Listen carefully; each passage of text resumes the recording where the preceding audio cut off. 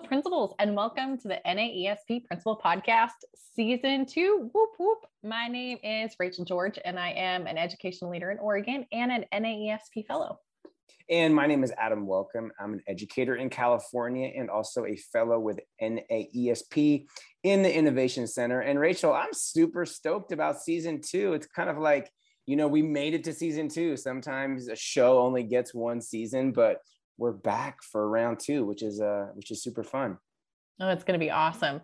And definitely in need because this year has started off with some challenges. I don't know about you.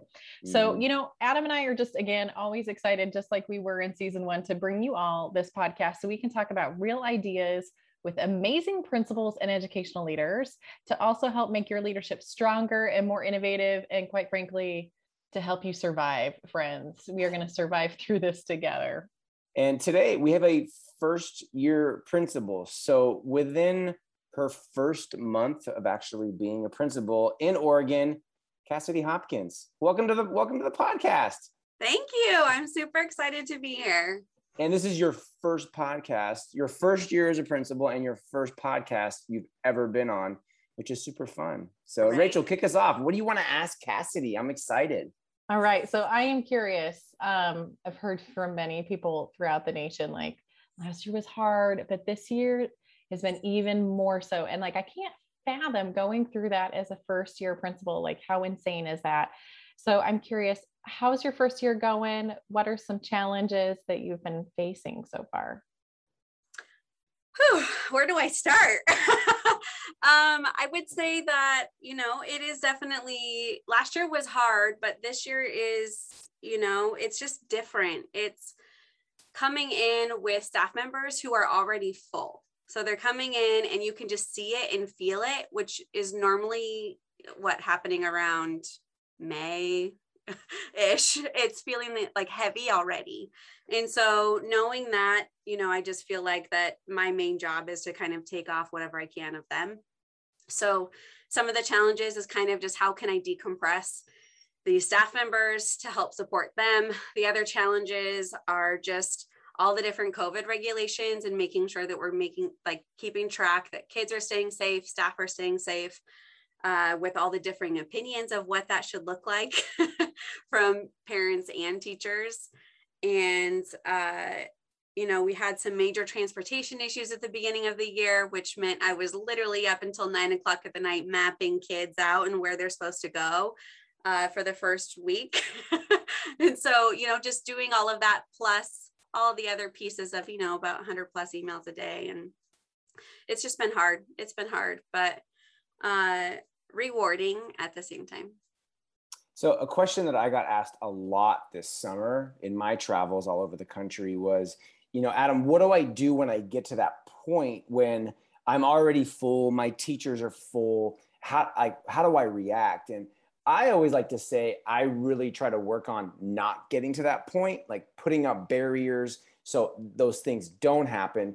Obviously, right now, what's happening in our world is absolutely inevitable with contact tracing and teacher shortage, bus driver shortage, cafeteria worker shortage. I mean, talk about just like a profession at risk. I love what you said about taking things off of the teacher's plate. How do you know what to filter and what to take off? Because I think a lot of first-year principals, new principals, veteran principals are like, well, everything's important. But if everything's important, then nothing's important. And especially right now, because it's to the 10th power. So as you're going through the day or the week, Cassiday, or as you're meeting with other principals or your central office, what is your process? I think people would like to know that. What's your process for no, I'm taking that off, or no, I'm going to do that a third of what I would normally do it. So talk through that for us.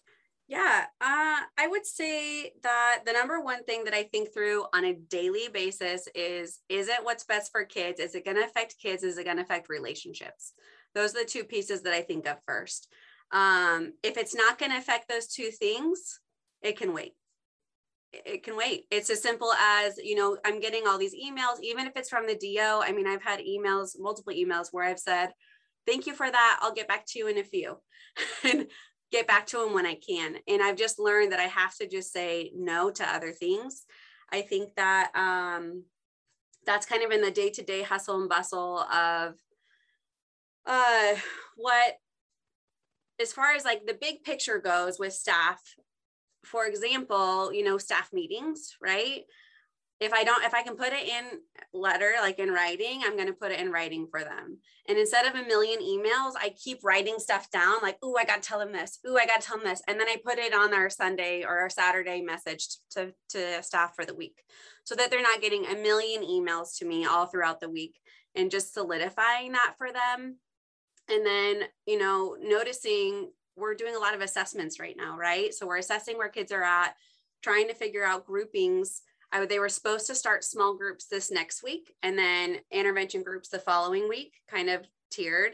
And I just noticed that they weren't done with their assessments. They were stressing out and kind of giving work to people who shouldn't be giving work to.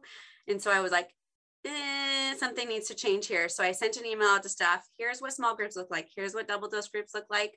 This is who plans for them. This is what's happening. Do you need another week?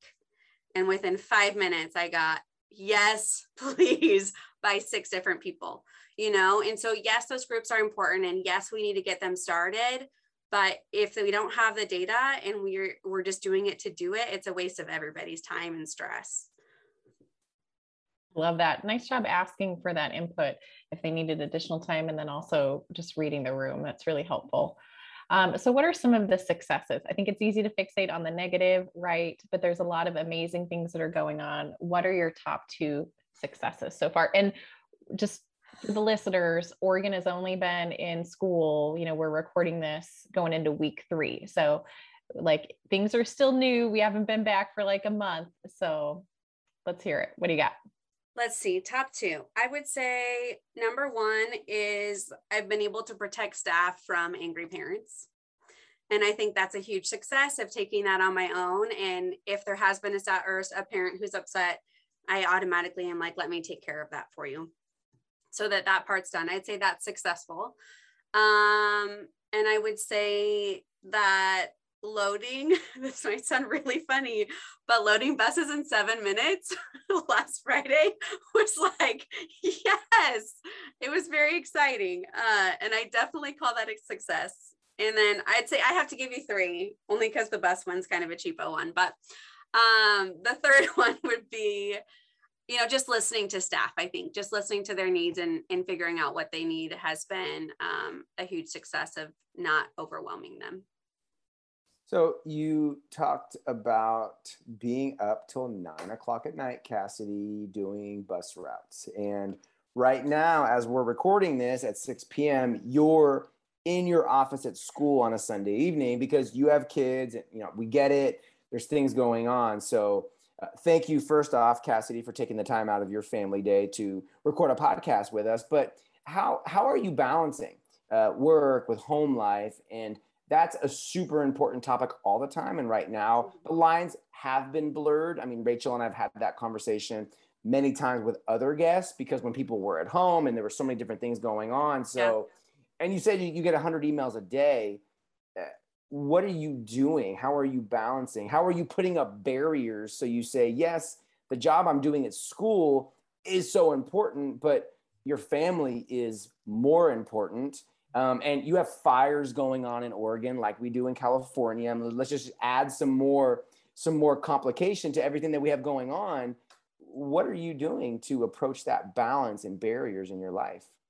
Great question. I would say that's number 1. I don't know that there is such thing as balance. I think there's such things as seasons in life and what you do during that time to be present. So, for example, I, at the very beginning was, being at work, leaving, going home, opening up my computer, continuing to work at home, and then nodding at my kids like, yeah, and they're like, you're not even listening to me, Mom.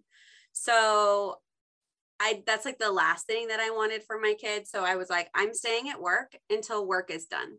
And then when I get home, I'll bring my computer with me. And if I need something, I need it. If not, not. And just being present in the times that I am home, being present when I'm with them. And obviously the first week of school was very unique in the transportation fact of things, and just communicating that with them of like, the whole year is not going to be like this. This is just because we have a hole, and I need to make sure that these students are placed in the correct bus to get home. Because there's nothing worse than a phone call from a parent of like crying, like, where's my baby, right? Like they're 5 years old and they're not home at 6 o'clock at night and we got out at 2:30. Like that's a problem. And so definitely being present here at work when I'm at work and being present when I'm home are huge. And each day's gotten better. I mean, I've gotten home earlier and earlier each day. So I'm still making them a priority and making sure that I can be there for everybody. That's good. So how are you taking care of yourself? Because I mean, I know I felt it at the end of week 2 of like, holy moly, I've been putting everybody before. I'm exhausted. I've had too much caffeine and coffee. How are you keeping yourself in check? Yeah, I would say lots of conversations with friends and people who can relate. And for me, just having silence is huge. So I mean, I've told our new secretary, like, if this door is closed, that means like nobody can come in. And there's times where I just literally sit in here for 10 minutes and just do nothing. Like, I just need some time for my brain to relax. I also like to go for walks, and going for walks. And then it used to be my kids going to sports, but they are not doing any sports this year, which is just weird. So it's been nice to have the extra time at home. And honestly, we've started watching some Netflix. So I'm totally okay with that because I don't have to use my brain, and it's some time to decompress with the family. So let's talk about relationships, Cassidy. And right now relationships are more important than ever. And I'm going to presume they're probably more challenging than ever to build.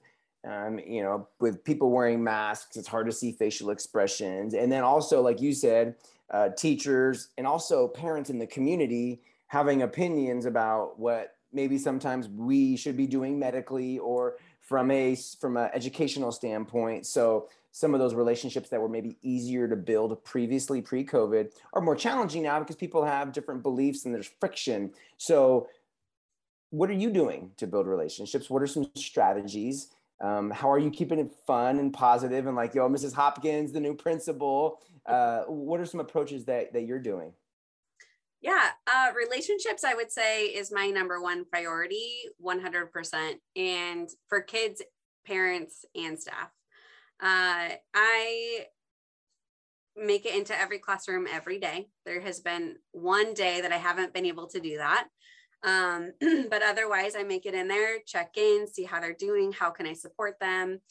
And in the morning, I'm outside. So I'm saying hello to the parents. I'm greeting at dismissal. I'm outside greeting families. Even if they're mad at me, I'm still, keeping my smile on my face, and we're doing the best we can. Thank you for your support. So popping into classrooms, I would say we have a few teachers who have some challenging kiddos. And so just making sure that they feel listened to and supported has been huge. And giving them the gift of time, I think also kind of helps with that relationship piece of, I see you, I see that you're stressed, and I'm going to help support you with that. I love it. That was a great ending point. So thank you again for joining this episode of this is not ASCD, but you can tell that I am rusty for season 2. And we can't cut that, so we're going to actually correct that. NAESP. There you go. NAESP, not ASCD, people. You're listening to the right episode. It's all good, but we like ASCD. We do, right? Yeah. So you're going to learn more about NAESP at naesp.org, and we'll see you next time. Thanks, everybody. So I don't know, Rachel, we're like listening to Cassidy, and I'm thinking about my first year as a principal. So how about we just go down memory lane for a little bit rather than giving strategies? I want to talk about email, but like, let's do a separate podcast about email and strategies and mitigating email. So how about we go down memory lane? So I'm going to skip my assistant principal time. I'm just going to go right to being a principal. So I have a couple stories. I was principal where I went to school, which was pretty cool. So I went there for preschool for 2 years and then kindergarten. And then I had to transfer to another school in the district because there wasn't room for my older brother, whatever. So I went back. And when I was a kid, I remember the principal, Mr. Ferreira, used to smoke a cigar in the office. Okay, so right off the bat, I took over in the summer, and the principal that she retired, she was an awesome, awesome woman, but she wouldn't leave. Like she wouldn't leave. She I remember asking her, like, when are you going to move out of your office? And, oh, soon. And I wanted to move in. I wanted to meet people. I wanted to get started. I wasn't trying to work all summer, but you're taking over, and there was construction going on. And then I finally had to ask my supervisor. I'm like, when is she leaving? He's like, oh, I don't know. I'll ask her. So then she left, but then she would come back.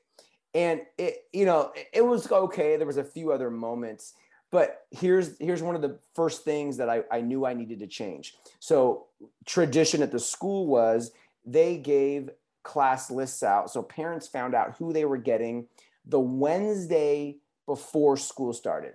So they gave out teacher assignments on Wednesday. School started on Monday, which I thought was like the worst decision ever. Because do you know how many things happen between Wednesday and Monday? A lot of things. So what happened was parents would come. There was like in school registration. They went to the library. My office manager, who was amazing, was there. She got your name, and then she gave you this little index card with your child's name and your child's teacher. So what happens? Right away, I got like 6, 7 parents are like, Mr. Welcome, can we meet with you? Because I don't like my kid's teacher, blah, blah, blah. And, all principals deal with that. All principals deal with that. And I was like, I'm not going to meet with you right now. We're doing registration. Obviously, I'm busy. Email me. We'll find a time. That is not the problem. So the biggest problem was we had enrollment going up. And I knew I had hired 6 teachers that summer. I'm a brand new principal. I hired 6 teachers, which was amazing because I get to bring on my own people. So what happens was I told my supervisor, I said, we need to add a kindergarten class. We need to add a kindergarten class. It's like, we're going to be okay. We're going to be okay. Well, I had already started screening kindergarten applicants. On Thursday night, he calls me, hey, we got to hire a kindergarten teacher. And I'm like, I know we do. School starts Monday. So I already had a list. So I start calling people on Thursday. I said, hey, I want to interview tomorrow. I get a panel together. First interview's at 8. I think I interviewed like 4 or 5 teachers. We interviewed. I knew who we wanted. I called her at noon. I said, you're hired. Come back right now and set up your classroom. But what we had to do was we had to balance the other classes. So this is another reason why you don't give class lists out until the night before, because things change. So I sat down with my resource teacher and the office manager. We went from 2 kindergarten classes to 3 and a brand new teacher. Everybody else thinks they already have the teacher that they have. No, they don't. So then I got to start making phone calls. Hey, Mr. Jones. Hey, Mrs. Jones. All these people. Hey, Mrs. George. Most people were totally fine with it because school hadn't started. But there were some families that were like, no way, blah, blah, blah. So I'm dealing with this as a brand new principal. I called the superintendent. I was like, I need your help. She's like, what do you need? So-and-so needs help in their classroom, setting up their brand new classroom because we just hired her. To her credit, Rami Muth, my favorite superintendent I've ever worked for, she came down, she took off her high heels. She's on the counters, helping to do bulletin boards, just make things look inviting. It was awesome. But I had some really, really upset parents. So principals, you inherit a lot of things. There's things that you have to do your first year because they were already set in place. I told my office manager after that incident, I said, next year, we're not giving class lists out until the day before school. And she goes, now I see why you do that. And we made that change. So principals, new principals, sometimes you can't make that change right away, but just make a list, tell your people for next year, we're changing it. And this is why we're changing it. And it wasn't just because I wanted to change it. There were some glaring reasons right away because, hey, you think you have a 3-4 combo teacher and nope, the combo's broken up. Or you don't think you're going to have a combo 2 days before school, you got to build a combo. And the people, if we had went with the old way, parents are like, I don't want a combo. Well, they don't even know if they were in a combo for 3 months or for 3 hours. It doesn't matter. Principals, new principals, be in charge of what you are in charge of. Make those changes. If They're better for kids. They're better for teachers. They're better for you. It makes your life easier. Don't cause stress and drama if you don't need to cause stress and drama. Rachel George, take us down memory lane. Give us some first year principal stories. Ooh, I talk about this in Principled, navigating the leadership learning curve. My first year as a principal was, in fact, probably the worst year of my life. I turned 40 this year, and I would still chalk it up to hardest year ever. And that's up against COVID years and 2021, just the gift that keeps on giving. So gnarly. So we'll start it off. 29, right? New into the principalship, relocated across to Oregon, to an area that I just thought was maybe a little alternative, a little hippie. Oh no, like I didn't realize they didn't have law enforcement, and they were part of like the Emerald Triangle and had like insane marijuana growing everywhere. Like did not realize that. So started working a little in July. You know how they're always like, come in, you need to hire an office manager. Let's do some interviews. Had a plan of assistance slid across the table to me. Hey, here you go. And I was like, oh what? A what? And they're like, a plan of assistance. Here you go. This is what you're starting the year with. And coming from the district that I was in, that was like unheard of. Like we never went through that process. So to actually have to do that from day one was just a mind blow moment. Like, seriously, I guess I'm in the bigs now. Like, this isn't like playing anymore. Holy moly. Ended up with like multiple bomb threats in my school, SWAT showing up. Like, that's also when I learned that it was like a 45-minute response time for law enforcement. And if you called in the middle of the day, it could go to voicemail because they only had county sheriff. What? 29. And so I remember calling my old principal in my old district, and I'm like, I think I understand your stress level. Like, I understand why you do what you do. Like, this is unheard of. And he's like, yep. Welcome to being a principal, Rachel. Mm-hmm. Insane. Ended up getting divorced my first year, gained 40 pounds, broke my arm on a quad. Can you imagine doing evaluations with a broken arm? Oh yeah. Right before all of them were due to the district office. Wait, you gained 40 pounds, you got divorced, and you broke your arm all in your first year as a principal? Yeah, I was a hot mess. Oh my gosh, Rachel George. Awful. There was something else. We had someone that was stealing money out of the vault. So we had to set up like a little game cam, because you know how you would do like your fundraising money and you'd count how many ones and fives and tens, and you'd put in them all together in an organized fashion in the cover sheet that marked it all to say like you counted your money and gave it to the secretary. Well, they'd go deposit it, and all of a sudden it was a total different money. Been checked by the building secretary, been checked by the advisor, missing. So we had people that were like stealing money. Like it was. So I want to know what you think. I think the second year is actually harder than the first year. So the first year you go through, no. So yeah, first year principals, well, COVID year, maybe everything's the hardest, but the first year it's hard, but you also don't know any better.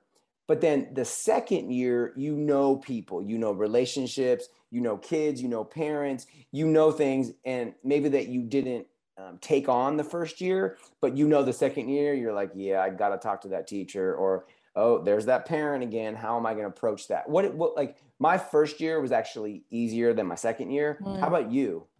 No, I wish that was the case. But again, for those of you guys that know my story, like I spent 11 years in fire, and I quit a couple days before like I showed up for my first principalship. So there was a lot of stuff that I could have waited or procrastinated and done year two. So those conversations and those pieces that you just referenced, no, I didn't know any better. So I puffed my chest up and I'm like, I'm going to take this on. This is the conversation that needs to happen. This is what a leader is. And, in hindsight, I probably should have paused on those pieces, and I don't puff my chest up nearly as much and take on that firefighter mentality, but it was super prevalent in that. And I think, I lived at the Forest Service Ranger Station for the first half of that school year. Was still embodied in a lot of that. And also the community, like I had parents that would come in and they would be angry and want to yell at me. And then they figured out, oh no, you're a chick. And they would say that, oh, I can't yell at you, you're a chick. It was an interesting community. I would say I had more stress and anxiety in year one, hands down, because there were such big problems that I had no clue how to deal with it. And I was way in over my head, and just was really fortunate that there were people that could help me navigate it. But there were, within the first well, Thanksgiving, up to Thanksgiving, like I didn't think I was going to make it. I wasn't cut out for it. I had no clue. I didn't know how to handle all of anything that was coming out my way. Yeah, It and was awful. first year principals listening, everyone listening, day by day, it's kind of like that marathon mentality. We've talked about marathons before on this podcast, and when I run a marathon, I don't run 26.2 miles. I try to run 5 mile races with like a little 1.2 at the end. Just break it down, and this too shall pass is important, and build that network. Build the people in your district, other principals, all the guests that we've had on this show, reach out to them, connect. You got to build your PLN. Rachel, we were in each other's PLN before we first met in person a few years ago in Oregon. When I was up there, we had dinner, we ran together, and gosh, now we're like great friends. And you got to build that network. Because whatever you're going through, somebody else is going through it, or they already have gone through it, and they can help you get through that situation. I'm glad you mentioned that, because that has been something that I've been struggling with the last couple of weeks, that this startup has been hard, and it's been harder. Well, one than I thought it would be. I thought it would be a little easier, just misconception about, I thought we were coming out of COVID and we weren't, but all of the different layers. And so I knew I needed to get my brain right. So I went back and picked up one of my favorite go-to books, The Happiness Advantage by Sean. And it talks about, like, when we're stressed and in those moments, many times our inclination is to actually pull back from really what feeds our soul, our connection with other people, helping and supporting others. And then he goes through that whole long list. And really, those are the things, first year principals, veteran principals, that if you're struggling right now, while we know it's a season, or at least we're hoping it's a season and we're hoping it's short, there's some strategies that really, really can help you pull through. And that's connecting with others and being able to balance, if you will. So if you haven't picked up The Happiness Advantage, would highly, highly recommend it. It's completely fascinating and really, really insightful to kind of help get your mind right and get back on track, because there's a lot of it that we can control. Yeah, we did a couple episodes ago, a big book review episode, and we should do that again, because my goal was to read a book a week this summer, 8 books, 8 weeks, and I read 14 or 15. Ooh. So I have a lot of books to recommend. I spent a lot of time on airplanes, so I got to read a lot, but yeah, super important. Everyone listening, thanks for all you do. NAESP.org. If you're not a member, become a member. Sign up. The dues are, I think, so nominal compared to a lot of other organizations. Louisville, Kentucky, next July is the next summer conference. If you were in Chicago, it was awesome. Louisville is a different kind of city. It's a fun city. Great choice, NAESP. Rachel, anything else to end us with? Excited to be back. Woohoo! Season 2. Thanks for listening.